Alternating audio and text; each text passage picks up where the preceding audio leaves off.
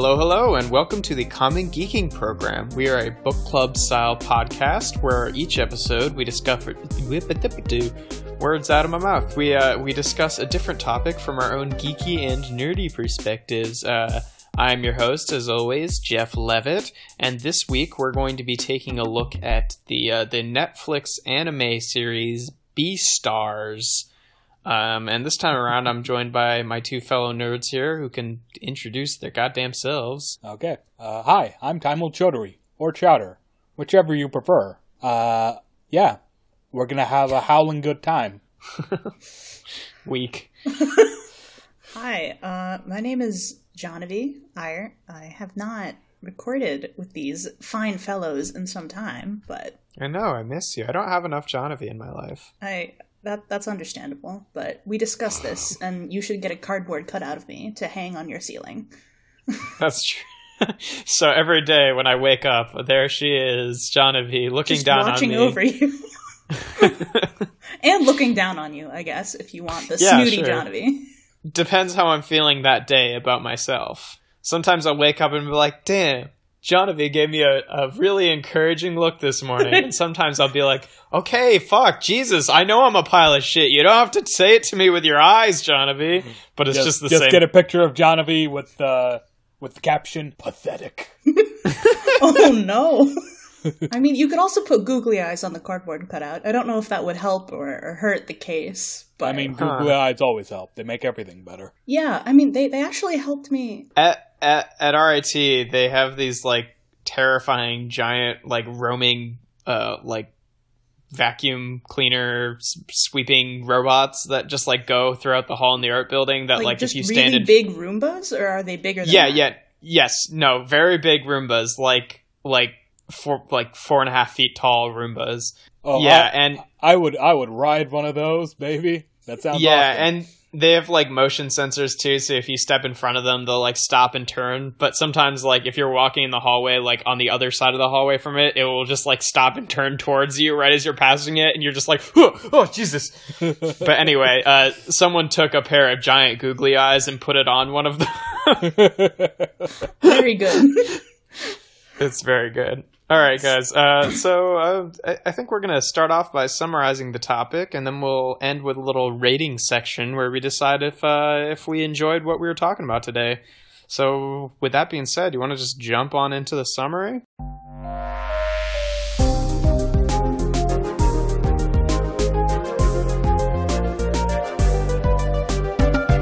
All right. So as stated, Beastars. Well, I guess it was originally based on a manga. And it was developed into an anime by Orange Studio, which I don't think it's actually, I mean, it's called a quote unquote Netflix original, but I think that it aired somewhere else.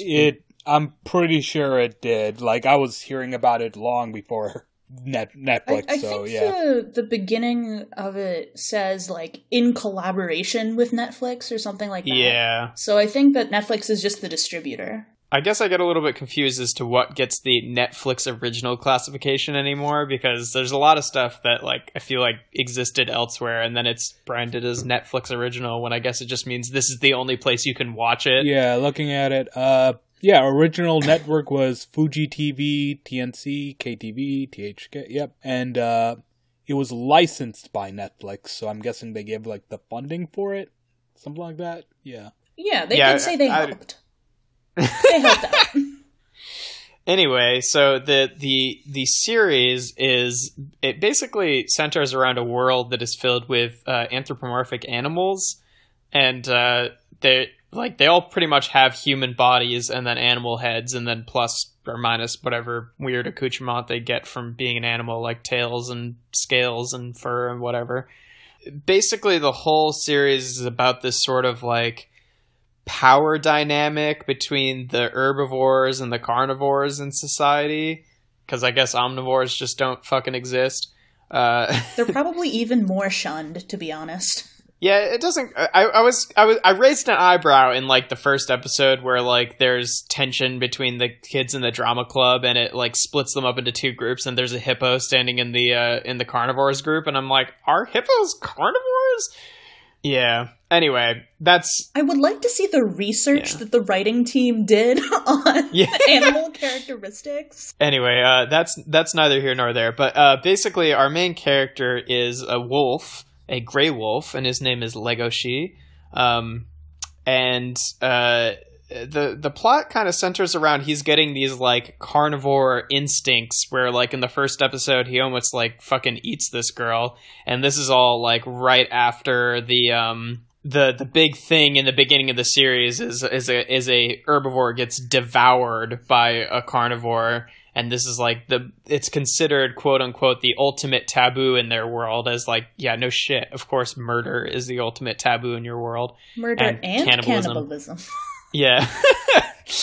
But so it's got this very like, I think a good way to start summing up the tone of this show is like I'm pretty sure this show was made for, in the manga it was like made for furries, because it's like there's a lot of like sexual tension following all these like high school students, and like the relationship between like eating someone and eating someone, wink wink.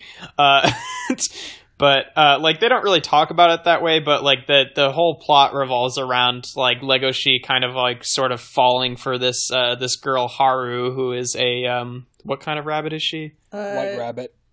No, what? A Netherland dwarf, I believe. Dwarf rabbit. Dwarf yeah, that's rabbit. what it is. There we go. Yeah. Yeah, and the whole like dynamic between like, oh, the first time that he encounters her, he almost like eats her alive, and she doesn't like totally realize it's him, and then he meets her again later in a different context. Now he's calmed the fuck down, and he's like dealing with his guilt because like Legoshi is like, he doesn't really. It should be noted that like the way this series treats like carnivores eating herbivores has like some sexual undertones. Yeah. I'm not sure I agree that it is as sexual as you guys are saying, but I will wait for your examples as to why you think that.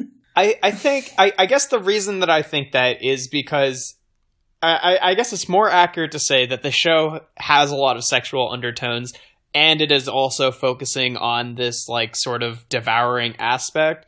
So like while you're watching it, at least for me, you just kind of like make the connections there, because like, you know, the whole thing with Legoshi like almost eating or devouring Haru in the beginning, when he starts like having these interactions where he's just like feeling guilty about it, and then like the first time they interact, she basically like jumps him and almost like tries to seduce him, is like it kind of starts to take on like the devouring starts to take on sort of like rapey undertones for me.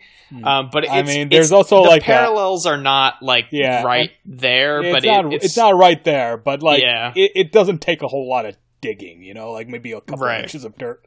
I mean, there's even like a human trafficking thing that we learned about later on. Human trafficking.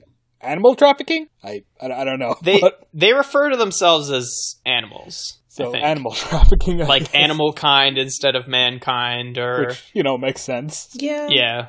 I noticed that there were a disproportionate number of mammals represented. That's a good point. There are some birds and some lizards, but none of them are like the main characters. So I was tracking like definitely a lot of like impulse control themes. Yes. Definitely a lot of power dynamics themes. Yeah, those are probably like the actual core of the thing. Does seem to be kind of like an enhanced element of gender stereotyping.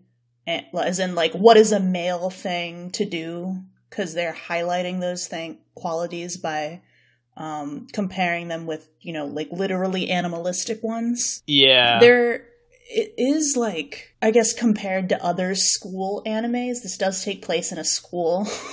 Mm-hmm. Yep. It does seem to be more... They do seem to be more openly sexual with one another than with other like school animes. This appears to be a boarding high school. Even while you're bringing in these points about sexual tension, I think for me that wrapped in together with just the like societal dynamics of power. Because while carnivores are seen and like in some cases envied for having all of this like, you know, strength and ferocity stereotypically, Yeah. It's the herbivores that hold a lot of social power. So, like, the stigma that comes with being a carnivore. Right, and I think that it plays with those discussions of, like, the privilege there, too. Yeah. Because, like, the carnivores are ultimately the ones with, like, power, but then in some senses that makes them kind of ostracized in society. So it kind of bounces back and forth on, like, who the quote-unquote privileged group is, which I think is kind of an interesting dynamic. Because it's an envied group, and then there's a, like, okay, but this is the group that has more societal protection because of the way that we want to we would like to assume that there's an equality here, but whether or not actual equality exists, there are, like, differences. And even in the idea of, like, different types of animals, or whether or not you're herbivore or carnivore, are expected to behave differently.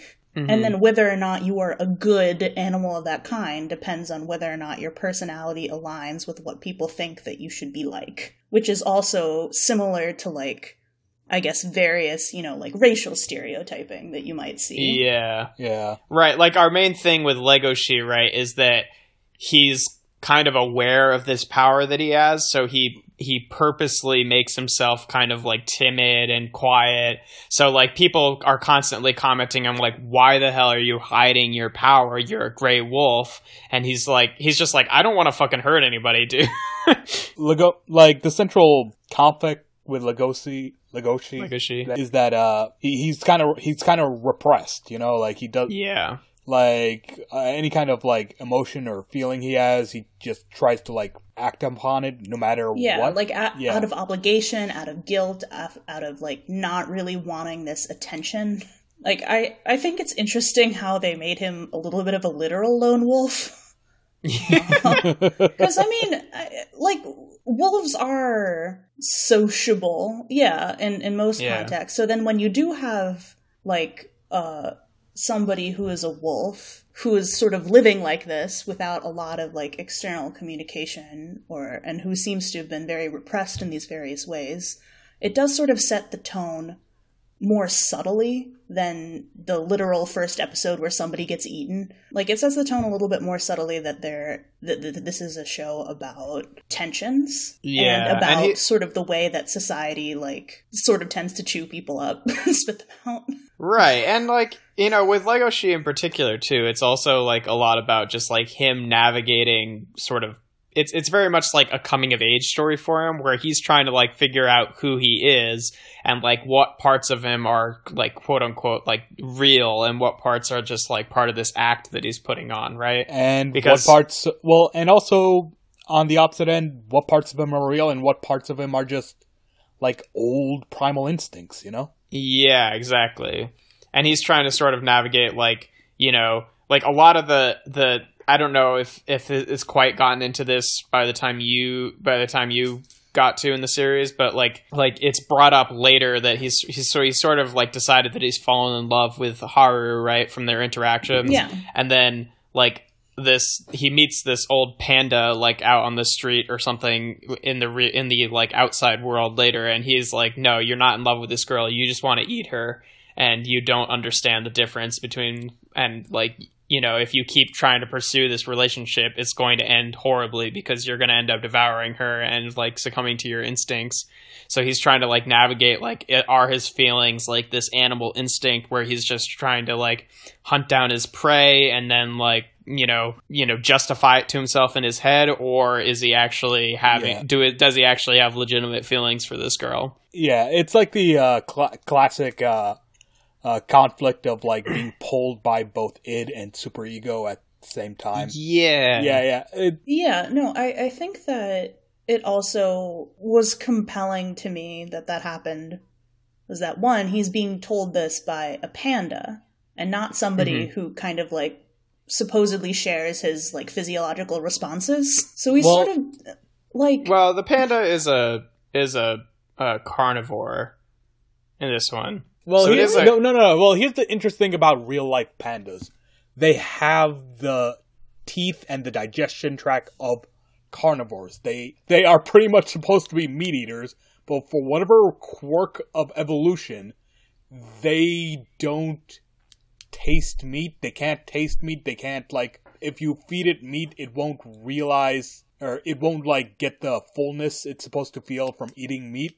That's why they eat bamboo. So like, pandas are like these animals that, like, were carnivores and became herbivores, but... Yeah, and but the way they frame it with the character in the show is that he's, like, basically decided to just, like, to tide all of his instincts by eating bamboo. Yeah. But I guess the other interesting thing in the show that I think we should bring up is that, like... I'm saying that it reflects that kind of real-life fact about pandas, yep. The interesting thing about, like, the society in the show is, like, legally they all have to be vegetarian. Like, they're not allowed to eat meat, but there's this sort of, like, recognized as existing black market where, like, they sell, like, you know, either dead animals or, like, donated meat from whoever. Like, this hobo is, like, fucking selling his fingers on the street. Yeah, it's a pretty fucked up scene. Yeah, it's a screwed up area, and it's like they... It's brought up early with, like, the actual animal blood, like, quote-unquote doping. Yeah, right. Like, one of the characters, before he, like, takes on stage, because, like, the whole thing is about these characters in the drama club, right, is he, like, dopes up with, like, rabbit blood, and, like, it's supposed to be, like, this taboo, but it's kind of brought up as, like, drugs, and... But, Or I think that sort of helped to highlight the stigma of even having, like, another animal's body part, or, like, parts of the body. Because, I mean, in our world, like, where it's pretty much recognized that, like, yes, cannibalism bad across most societies in the world, like, in the context of, like, blood donation and organ donation, and, like, I don't know, it's all very medicinal, but here, it takes on a very different... chargedness. Right, it's like pretty sinister. Yeah, I mean, the show's got a lot of really interesting themes. One of the reasons I did want to talk about it, though, is fucking how whack and wild this show is. I know. Just in, like, its core existence and premise, but also just, like, the way that all of the characters act, because it's very, like... It's not, like, the most over-the-top anime, but it's definitely, like, you know, you have to, like, remember every once in a while, oh, yeah, all of these tensions are about a school play in high school. Could y'all calm the fuck down for like 5 minutes? What's his name is like Louis. Louis like he's got a fucking broken leg and he's still going. And it's like, dude, it's just a play, right? So one of the best characters in this show, who is like I would say the other like third main character, is this deer. Louis, who is like the most popular person in the entire school. He's playing the lead in the play. Wants to be the B-star. Yeah, which is I'm not entirely sure what the fuck the B-star is. It's apparently I think the it's a animal who accolade. can lead the others with leadership. It's not a school thing. It's a society thing. It's a society thing. Okay. Yeah. They mention it in one of the early episodes, but then you just kind of forget about it until they don't mention it again until like the second to last episode where someone's like, Louis, you're going to be the next B-star. You know that? I mean, they bring it up with Juno as well a couple of times, you know, like fucking Juno. I forgot about Juno. Johnny, have you gotten to Juno? No, I have not gotten to Juno. Oh, God. Juno's psychotic. It's one of the reasons, like, I think that it made a lot of sense that they were all, like, frenzied up over this play, because the entire thing is about people being performative and, like, showing, and, like, okay, like, can I act like something I'm not? How well can I act like something I'm not? How well can I suppress my instincts? Yeah, and I guess what I mean, it's over the top. It's just, like, it feels like they're not actually acting like people who live within this society, which makes it all kind of, you know, because like a lot of these things that they're actually dealing with every day would be much more nonchalant. Well, it's one of the issues that I have with the show so far is that, like, it seems to lean so heavily into symbolism that, other than the fact that they all have animal heads, like, that's what it has going for it. It's like, okay, we need to set up an aggressively, like this kind of in-your-face commentary that, in the first few episodes, it's frankly just kind of trite. Like things like, oh, you carnivores are all the same. And like, I mean, like what made me like keep going with the show was just that it intrigued me because, like, it's not like this type of setting hasn't been done. I've brought up Zootopia a couple of times, and what makes Beastars so intriguing is that goes to the places that all those other shows don't want to go, don't want to think about, because who the fuck wants to think about that except Beastars? And that's why I appreciate that it went more into a sort of like sad place for me than like Zootopia. In other mediums where I've seen, you know, like anthropomorphic characters. So like I don't know. Like, I guess, talking about, I mean, we'll get into this more in the ratings, too, with our own opinions, but, like, I would have a hard time describing this show as good. But I do enjoy it a lot. You know what I mean? Like the qualities that you're describing, Johnavy, are definite, like, narrative and, like, world-building flaws, but they're also the things that make me want to watch the show, because I'm not, like, hate watching it, but I'm watching it just to, like, for the next sort of, like, what the fuck? Because, like, I'd had that reaction pretty much every episode. Seeing the world try to reconcile itself seems like the point of the show. Yeah, exactly. I can understand that. It just contributes to the ongoing cycle of, like, how contrived is it? How contrived is it? And another quality that is like another thing that I would describe as a flaw that I find totally amusing about the show is just how fucking expository all of the dialogue is. So expository. Like when they're talking, they're like, "Oh, do we have to make another dinosaur again? Well, the dinosaurs were the ancestors of all animals, and it went like this." And I'm just like, you all know this, right? You're saying this as if this is a commonly known fact, but you're all saying it anyway, just for our benefit. Yeah, like the way, like, to me it seemed like everyone at every moment was on the brink of forgetting that they were in a society and just seconds away from just becoming purely animalistic with absolutely no cognitive function. And it's wild, too, because, like, especially in the first few episodes, it does have some moments where it steps in and, like, Legoshi or someone else, like, acts as a narrator, and they just, like, say things as they are to explain them to us, which feels a lot more natural. Yeah. But, that's how they explain what the Beastar is in, like, episode 3 or 4 or whatever. But then, still, all the characters have this sort of just, like, interaction with each other where they're just, like, describing how the world works, and you're like, but like the problem is with as often as exposition comes up, if a narrator came up and kept doing that, fair. It would break the flow. There's not an elegant way to do this because this world needs a lot of explaining, and someone's gotta explain. So it either made me feel like that one thing where, okay, if I'm just accepting this choice as like how this thing is, either they are all like telling this to themselves so that they remain in this, you know, like, not slave to their instincts, like, state of mind, or this is all, like, super recent. Like, these developments are either recent, like, this is not a mature society, this is, like, even, like, maybe the vegetarianism thing is only, like, a few years old, like, those were the two possible vibes I was getting from all of this constant exposition. Like I don't think it's like what's the word for music when it's either in the show or like diegetic or non-diegetic, Yeah, I don't think like if you follow what I'm saying here, I don't think that the expository language is diegetic. Diegetic, sorry, is diegetic. I think that it's just a product of the way that it's written. I don't think we can take that language and like infer things about the way that they actually interact with each other. You know what I mean? Like in some shows are like that. Like some shows where all the characters are just like super nice to each other.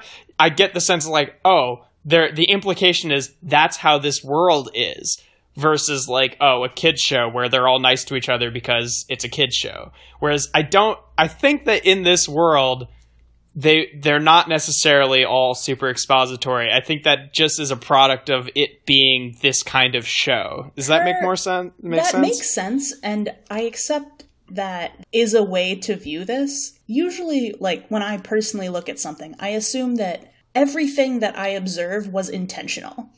Like, I assume that it's a choice. So if... Yeah, I mean, I don't assume that it's not a choice, that it was just like an accident or poor writing. A workshop or something where I'm workshopping Beastars with the people that made it, I'd be like, this is what these choices make me think about. And they could either take that or leave that. So, I mean, I can understand that this might not have, like, the same effect on other people as it has on me. But, like, if I'm being put into this other world where they're definitely talking about some social stuff, they're definitely talking about power dynamics, like, I'm following that little rabbit hole all the way down to when this poor rabbit probably inevitably gets eaten by somebody. More like digestic, am I right?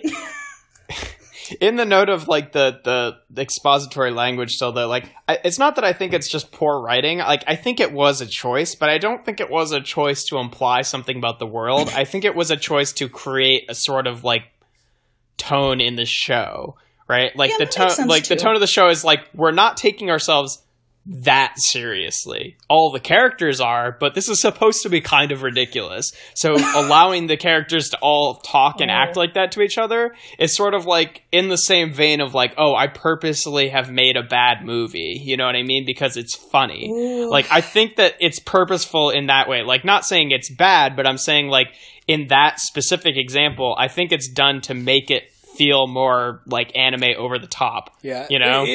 It's like... It has elements of, like, old school stage play to it. Yeah, that too. Yeah, that checks. A little bit of melodrama. It's a lot of bit of melodrama. It's, like, got a bit of dark comedy to it, but, like... Exit stage left, pursued by a tiger. Fucking dopey blood boy. Yeah. Like, it's a dark comedy, or it's got, like, elements of dark comedy, but it's not a comedy to the point where everything's a farce. It's just... No. Kind of showing the absurdity of it, I guess. Being absurd, yeah. Like, weirdly enough, the first thing I thought about that was with Pulp Fiction, is Pulp Fiction is not a comedy, but Pulp Fiction is fucking hilarious. Exactly. And it makes jokes. Yeah. You know what I mean? It's like, and that's how I feel, like, not even in the same way, but, like, I feel like Beastars is going for a similar thing, where it's like, it's not trying to be a comedy, but it is funny. Like, it is trying to be funny and over the top, you know? Like, I don't think you're really supposed to... And if you need evidence of the over the topness, there's what episode was the chicken bit? My god, I forgot about the chicken episode. What episode was the chicken bit? I've only seen episodes 1 through 5. I do not recall a chicken, so maybe... There's just, like, a one-off episode that's about a chicken who sits next to Legoshi in, like, one of their classes, who is, like, really proud that her eggs are the ones that are, like, the best egg salad sandwiches that all the carnivores eat.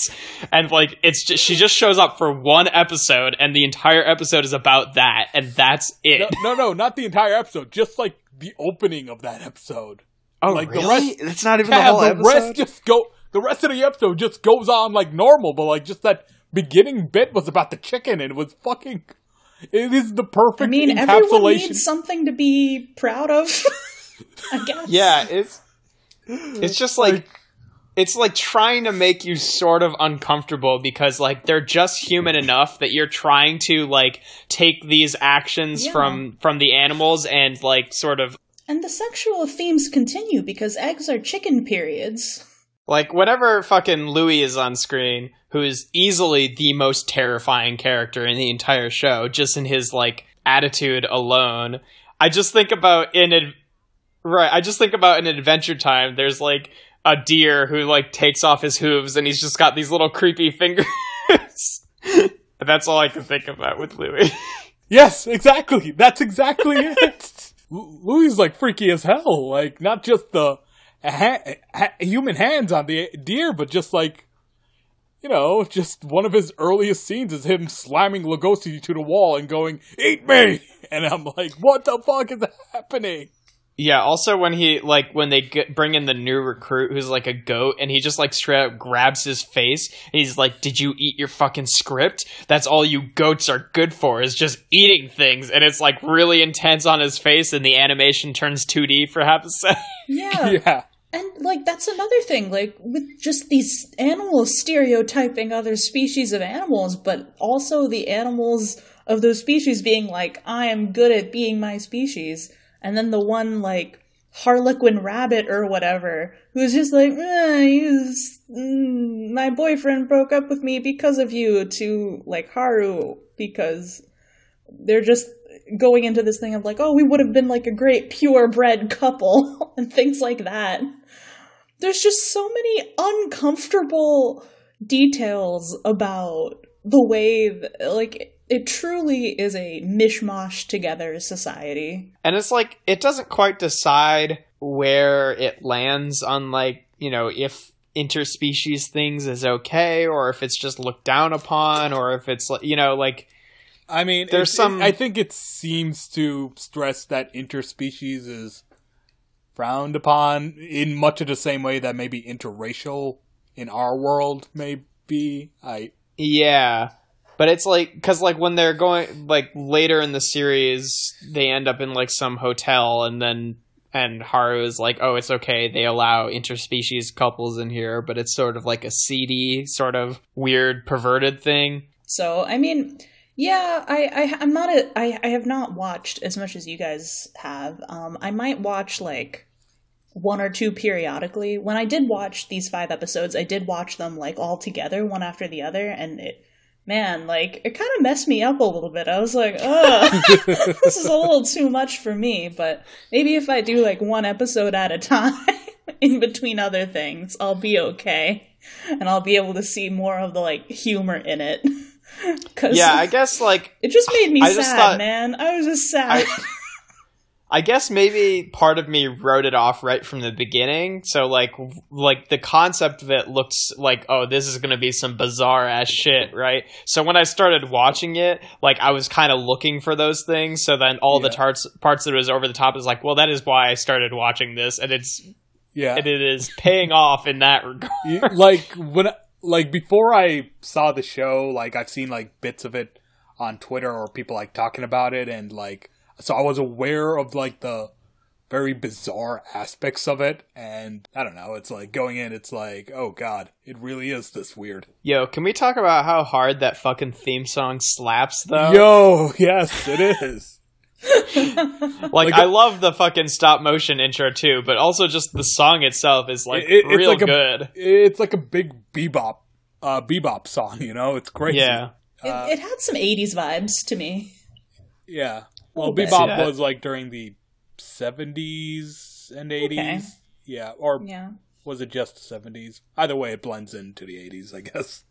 But yeah, I mean, I feel like we've reached a good point here. Do you want to move on to the ratings section? Sure. Yeah. Why not? Let's do it.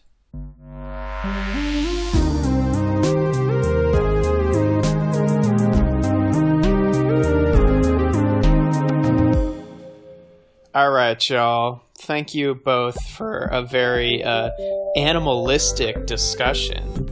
Rare. Now we're gonna be moving on to the rating section, where we're each gonna rate the topic on a scale from 1 to 10. I want to say small mammals. That's like they classify each other like as also like small and large animals or mammals in the show. Like Haru is a small mammal and Legoshi is a large mammal. I mean, I guess we could also do 1 to 10 eggs laid by that one fucked up chicken. No, fuck that chicken. We're gonna go with 1 to 10 small mammals. So Chowder, why don't you start us off? How do you feel on a scale from 1 to 10 small mammals for B-Stars? Okay, so B-Stars is interesting. Because it does have all these weird flaws, but also, like, all the things that make it unique make it worth just sitting down and watching it anyways, despite that. Certainly have not seen a show like it before. Yeah. Yeah, and, like I said before, like, I appreciate a show that, like, is willing to go somewhere that other similar stuff wouldn't want to, even though those similar stuff would have good reason for not wanting to go there. Yeah, I mean, the audiences for Zootopia and Beastars, I would say, are very different. And yet not that different, I would argue. No, because, like, Disney movie versus, like, anime on Netflix that's allowed to talk about sex as a concept is already very different audiences. Do you think Beastars falls into the category of, like, adult animation? Would you call it adult animation? Yeah, for sure. I would call it that. Yeah. There's, like, you know, it's not for kids. I don't think it's for kids either. Yeah, I mean, I guess the question is it for teens? And that is... Hold on, let me look at who the manga publisher was real quick. It feels like it could be for teens. Weekly Shonen Champion. Okay, I don't know. I don't really know much about this Japanese publisher, but like shonen implies boys, and like their other output includes it runs the whole gamut. So yeah, I guess because I think like the themes in general, like not even just like the sexual stuff, but talking about like depression and things, seems to be geared towards a more adult audience. Yeah, I'm gonna just in terms of like I'd say it's probably adult because I'm looking at their series and yeah, it's like some of it are a lot. There's a bunch of adult stuff there, so yeah. But onto the actual rating, I guess I'll give it an 8. It's intriguing, and I think the characters are kind of interesting. I think the characters are interesting. I think the setting is bonkers as fuck. So 8, yeah. 8 small mammals. All right, Jonaby, how many small mammals are maybe getting devoured and maybe not? Can you remind me of this ratings? Is this 1 to 10? Yeah, 1 to 10. 1 to 10, okay. If you want to piss them off, use a decimal. The reason I made it 1 to 10 is because people kept doing fucking 4.5 or 3.5, and then I switched it to 10.10, and people or to out of 10, and people are like, "I'll give it an 8.5," and I'm like, "You never tried to give it a 4.75, you fuckers." How many times can I go on this rant where it would still be funny? Probably 1. And well, see, I'm not sure.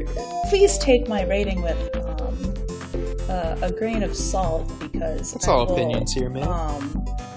I have not watched the whole thing, and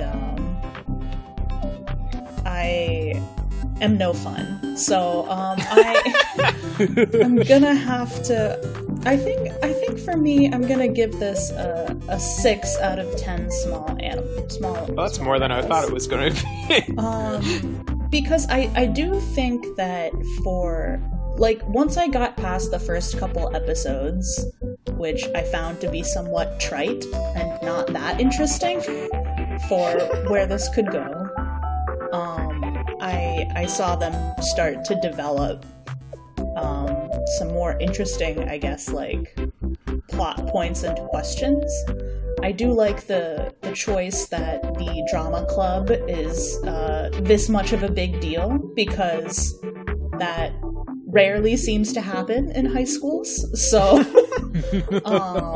I thought that was an interesting high school choice period, let alone a high school filled with animals. In general, I am less good than other people at picking up on, like, I guess, sexual things or sexual themes in TV shows and in plays. But I appreciate that we had this conversation, because I'm like, alright, I can see how this was more sexual than I believed, like, before. So, I mean, I don't know. I think that I was gonna give it a 5, but it gets that extra small mammal, because, like, it gets different points for me. It is certainly very different. And even though, so far, I'm not sure if the choices that they've made make it a cohesive, like, thing with a point, which is what I look for in shows, or shows that make strong choices, like this one does. Like, I believe that they can go somewhere, but they're just kind of laying stuff out and finding their footing, which isn't uncommon in anime series. Like, there are some animes in which, like, the show does not actually, like, really get started until, like, the 7th or 8th episode or something. So, like... Yeah, and I think it's a consequence of being an adaptation of a manga where, you know, mangas are released on a chapter-by-chapter basis, so that kind of, like, taking a while to get to the meat isn't a big deal there. Yeah. I didn't even realize what I just did there. Yeah, so I like that it exists. I would like to see more, I guess, animation and media in general that is not afraid to go to weird places and to have not necessarily appealing looking characters. So, yeah, I mean, I can't say that I'm into it. I have said during this, like, during this conversation that it did make me sad to watch, not because I was weirded out by it so much that I couldn't watch it, but it's just kind of a sad show. Like, it has a lot of sad things in it. And for me, so far, the ridiculousness of it has not met or surpassed the amount of, like, oh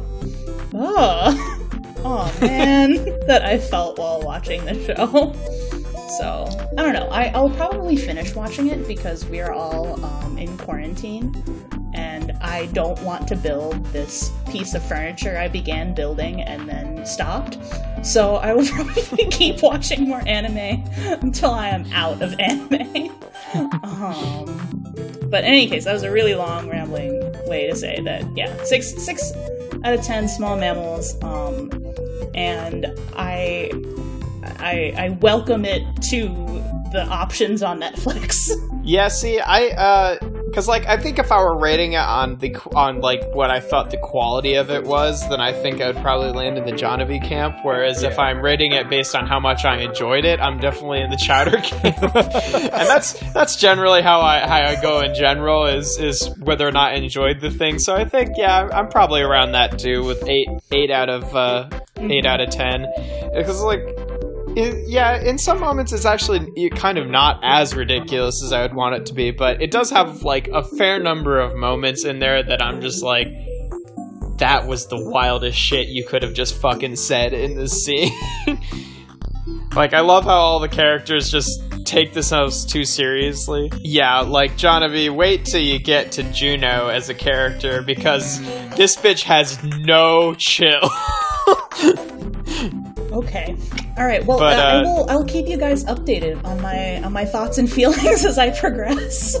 Yeah, but that's my take on Beastars. I enjoyed it a lot. I think if you're into some weird shit, it's some weird shit, and if you're into some, like, I don't know, like, deeply introspective shit, it definitely does that too. Like, it goes to, like, you know, it talks about a lot of different topics, like, all sort of through the same lens. If you're a college professor teaching a class on anthropomorphism, you might want to add this to your roster.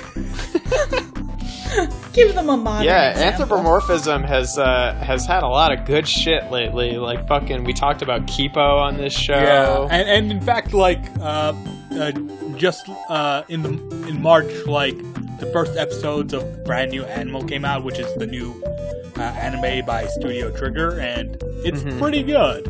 And it is also furry as hell, so, like, there's that too. The rise of the furries here, Jesus. Furries be eating well tonight, boys!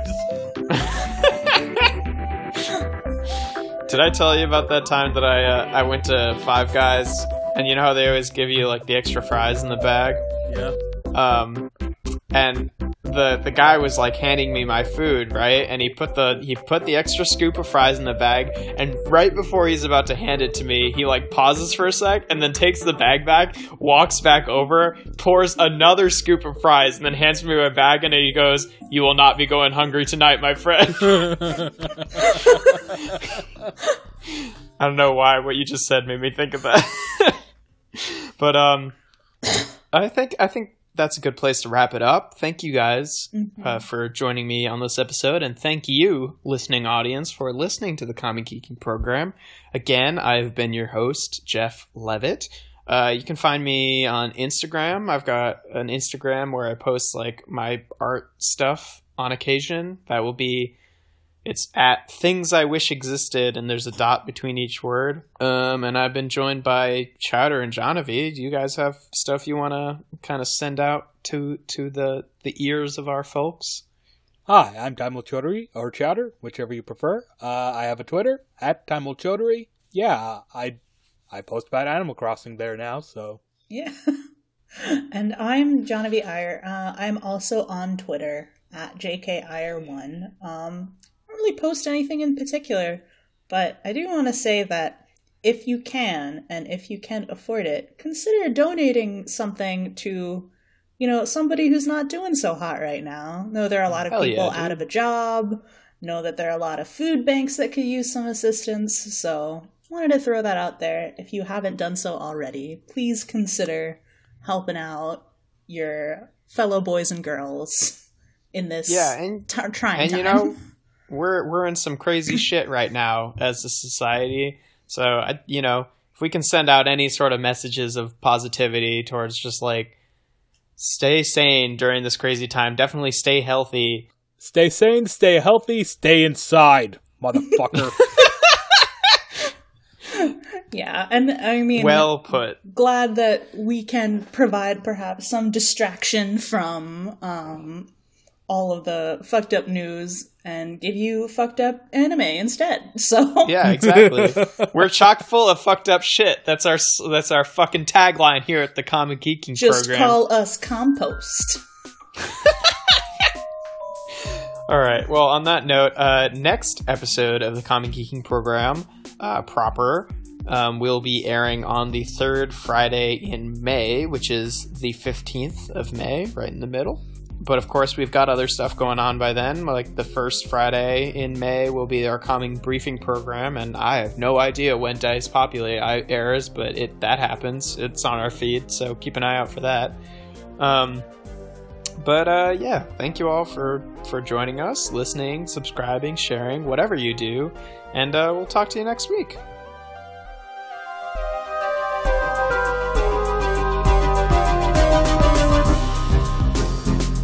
This episode of the Common Geeking program was hosted by Jeff Levitt, joined by Taimul Chaudhary and Jonavi Iyer. This episode is sponsored by Quarantine.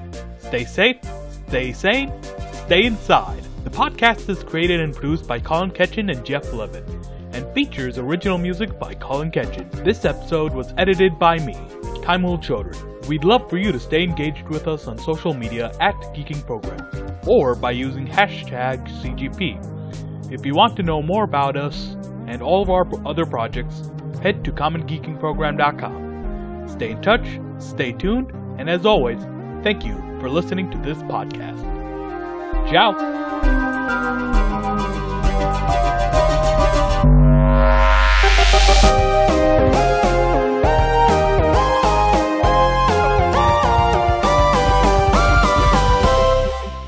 Yeah, they're made out of meat.